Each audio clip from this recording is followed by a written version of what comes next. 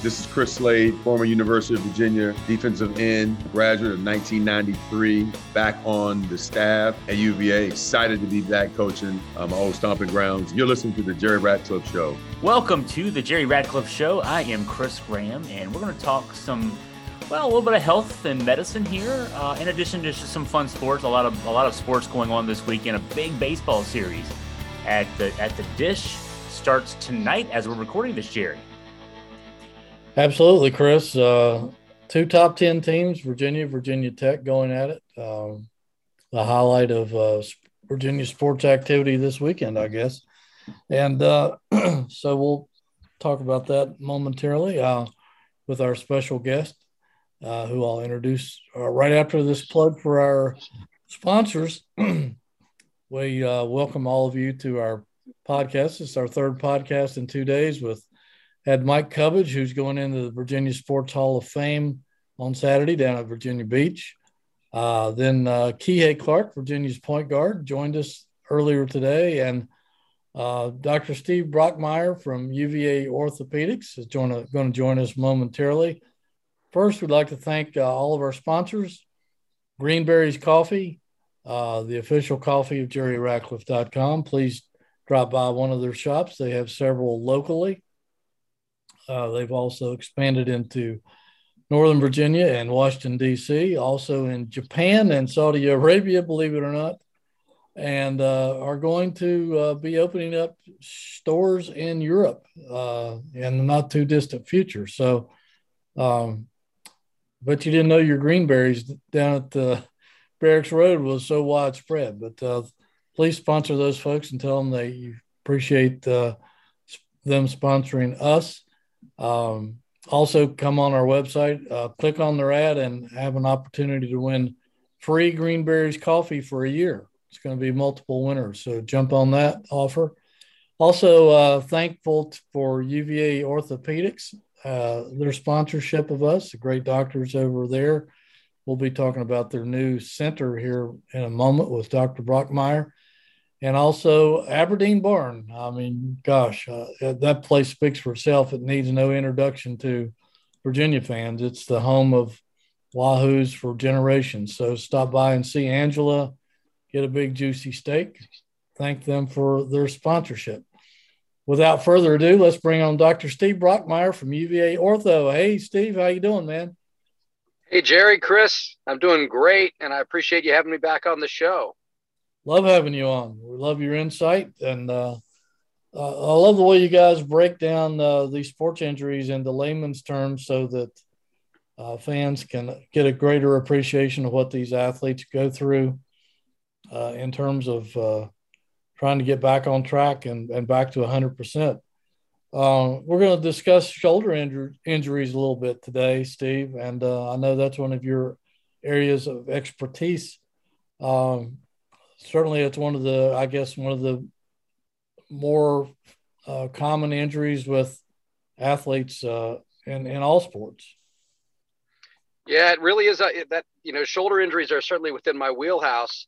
First I want to say I'm particularly flattered you guys are doing this nice three-peat of busy podcasting over the past few days, and you got me batting cleanup behind a Major League Baseball player who's entering a Hall of Fame and a fifth-year basketball player who's responsible for probably the most legendary play, certainly the most legendary pass in the history of Virginia basketball. So I'm going to do my best to hold up my end of the bargain. But from the standpoint of shoulder injuries, yeah, I tell you, in the college athlete, injuries to the shoulder joint are really, really common.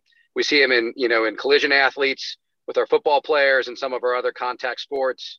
And then there's, certain types we see more commonly in the overhead athlete type, like, for example, you mentioned the baseball series this weekend. So in baseball players and kind of all points in between. So it's a pretty interesting area, pretty challenging to manage. And, from the standpoint of what I do as far as the team management stuff, figuring out how to keep these people playing and get them back out on the field or the court into the athletic realm, when they have these injuries is always a challenge, but often, very gratifying. I guess Virginia seemed to be fairly unscathed through the spring football drills, Steve. I know you can't reveal any players or names or anything like that in terms of injury, but they seem like they got off pretty lucky through the spring. Not a lot of guys that went down. Yeah, I'm glad. I mean, I'm glad that was your perception too. You know, spring football is always interesting, and what you're trying to avoid, obviously, are any injuries that are going to impact the upcoming season. So, you know, we had our share of bumps and bruises and stuff that you see when football players are playing football, but nothing that you know couldn't be recovered from, and you know, sometimes we'll have some stuff that will cause season-ending injuries, things of that nature, and thankfully we were able to avoid some of those. So, you know, the new coaching staff did a great job of managing the athletes, you know, volume and, you know, acclimatization and some of the other things that kind of help limit some of the soft tissue injuries. And then our amazing training staff, you know, manages these guys day in and day out and keeps them out there practicing and, you know, in the fall playing ball. So yeah, we got very lucky, and the team looked great. And I think everybody's really excited for what the fall is going to look like. Yeah, I think it could be a fun fall if they can get the pieces in the right places, because it looks like the schedule sets up really good for an opportunity to make a nice run early on, and I don't think he could have asked for a better schedule, really. So it could be a fun fall. Yeah, I'm sure he opens. Especially with a guy like Armstrong coming back. It does make it easy when you got a quarterback who set a bunch of records coming back and playing again, and bringing back basically almost his entire kind of arsenal of weapons, as well as one that wasn't able to play last fall in Lavelle Davis. So, you know, when you look at the offense, you know, there's some questions on the line, but I think, you know, our coaching staff's working on those, and certainly we'll figure that piece out. But, you know, should be pretty high powered and pretty exciting football to watch, I would think.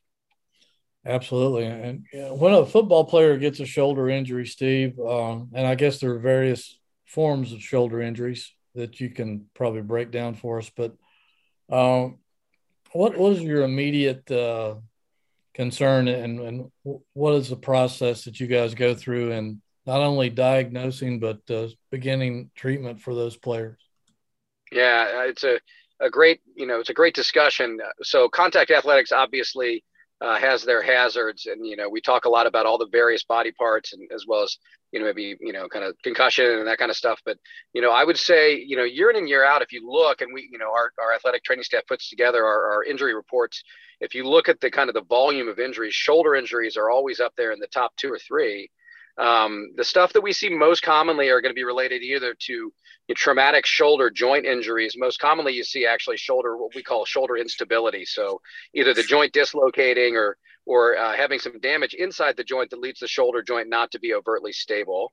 Or the other thing we see very commonly are injuries to the bones and the ligaments around the shoulder, specifically sprains of the AC joint, for example, or other kind of trauma-based injuries to the joint. So those are probably the most common things we see. And, you know, so the initial question is kind of what happened, you know, in what we do. I think in my world, you know, the forensics of the injury are always really helpful. What was the mechanism? What position was the arm in? What was the direction of force? Was there any precipitating, you know, situation before? You know, did the shoulder have some precipitating pain prior to this particular injury? You know, did the athlete have any prior injury, you know, maybe in high school or something that we've managed here in prior years? And so understanding what happened, I think a lot of times will clue you in on kind of what your next steps are. And then you examine the shoulder and kind of move forward with imaging and other evaluations from there. Looking for a great dining experience in Charlottesville? Look no further than the Aberdeen Barn. The barn has been family owned and operated since 1965, with Terry and Angela providing great atmosphere and mouth-watering food at Virginia's Big Time Steakhouse. Enjoy the fine dining or relax in the Sportsman's Bar, a fantastic place to wind down and socialize, surrounded by flat-screen televisions tuned to the latest sporting events. You never know who you might bump into at the Aberdeen Barn, where all the greatest Cavaliers have dined over the decades and keep coming back for the delicious menu and good times. Check it out online at aberdeenbarn.com or call 434-296-4630. UVA Orthopedics and Sports Medicine boast one of the finest teams of doctors in the country, and they're right here in Charlottesville to not only provide care for the University of Virginia athletic teams, but also the Charlottesville and Central Virginia communities. UVA Orthopedics has been a proud sponsor of the Jerry Ratcliffe Show for the past 2 years, with numerous team members featured in weekly segments where doctors share great insight into various sports injuries, what causes them, how to treat them, and recovery time. Their team of experts are there for you and offer the best care to solve your health problems and get you back on your feet. Let their team of specialists get you back in the game. I guess what's a tip? And I guess this varies depending on the seriousness of the injury. But what's the typical rehab time for a guy to be able, if they say he suffers a shoulder injury in training camp or early season, is it almost impossible to get him back before the season's over? The rehab takes that long, or what's the typical? Yeah, I mean, I think so. I mean, it depends a little bit on the specifics of the injury, but there are some injuries that I think the key thing when you look at them, first of all, is the injury stable, and is the injury something that requires surgery? And then more importantly, how functional is, presuming that surgery is not necessarily immediately, how functional is that joint or is that individual with regards to that joint? And so you make an initial assessment, and let's use a shoulder sprain, or what we call a shoulder separation or AC joint sprain as an example. There are the kind of the less severe types that we would call like a grade 1 or a grade 2 injury, where there's a sprain of the ligament, but all in all, everything is structurally still intact. And, frankly, a lot of those the players can actually play through. We've had a few members of our lacrosse team this spring, for example, have injuries to that area and really miss either no or very limited time and have been able to contribute in significant ways to that team. Shoulder instability is a little bit different. If the joint dislocates completely, we'll typically hold the player out. We'll evaluate them. We'll almost always get imaging, including an MRI, to really quantify what structural injuries there are in association with that injury. And then that will kind of dictate not only a timeline for when they might consider, kind of rehabbing and going back to play, but then also delineate whether or not surgery is indicated either immediately or at some point in the future. Chris? Yeah, as I'm thinking through the mechanics, I mean, lacrosse players, they're dealing with the contact injuries, but also the overhead throws. It's like I have a bunch of quarterbacks on the field. I guess with baseball, everybody throws the ball except for the designated hitter. The pitcher throws it more. Pitcher and catcher maybe throw it more. But yeah, lacrosse players, I mean, they kind of get kind of the best of both worlds there, from the football standpoint with the contact, and then also with the overhead throws. It's a great question, Chris. And you're right. I mean, there's probably some mixture there. Swinging a lacrosse stick is a little bit different than throwing a baseball.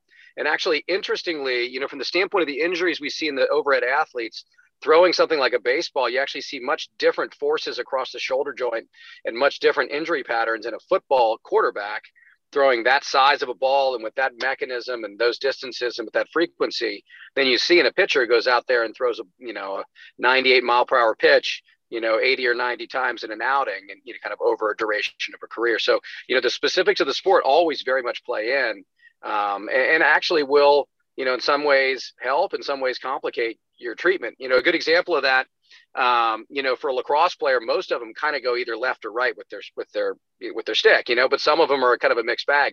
And so when you have a shoulder sprain, let's say it's on their left shoulder, but they're more of a right-handed player. Well, they got to kind of lead with that left arm as they're kind of backing in or dodging or setting up for a shot. So there may be some contact associated with it, but it really doesn't impact their ability to swing, to throw the stick and throw the ball. And so you got to, think about dominant arm versus non-dominant arm. We had a situation last year with one of our baseball players where he had an issue with his shoulder, and it was his non-throwing side. He was a field player, at least at that point, and it was his glove hand. And so, kind of managing that becomes something you got to think about. Does it impact when they swing the bat? In this case, it clearly did not. And then, are they able to play in the field? Do you DH? What can they actually do? And so, the fact that most of these sports involved a hand dominance really, kind of makes it, very individualized as far as how you manage each of these injuries in each specific athlete and circumstance. Does a non-contact shoulder injury like a pitcher, is that more complicated or less complicated than a contact injury? You know, in No. no, I'm sorry, Jerry, I didn't mean to cut you off there, but No, like for a quarterback per se. yeah, for a quarterback, you still see contact injuries pretty commonly, because they're playing a contact sport. And so it can be complicated. When a quarterback injures their shoulder, it's pretty critical. Is it the throwing shoulder or the non-throwing shoulder? Because your management differs, dramatically for those types of injuries, whether it's the dominant or non-dominant arm. And a baseball player, they can get contact injuries as well. I mean, you'll see outfielders, lay out for a ball and dislocate their shoulder or kind of crash into a wall. So you see some contact, base path type injuries. But there's a specific subset in overhead athletes, and the baseball pitchers are the ones where you see them the most, where they develop more of an overuse and kind of gradual kind of wear and tear type injury pattern or types of injury patterns. And there's different stuff that we see in the shoulder in baseball players.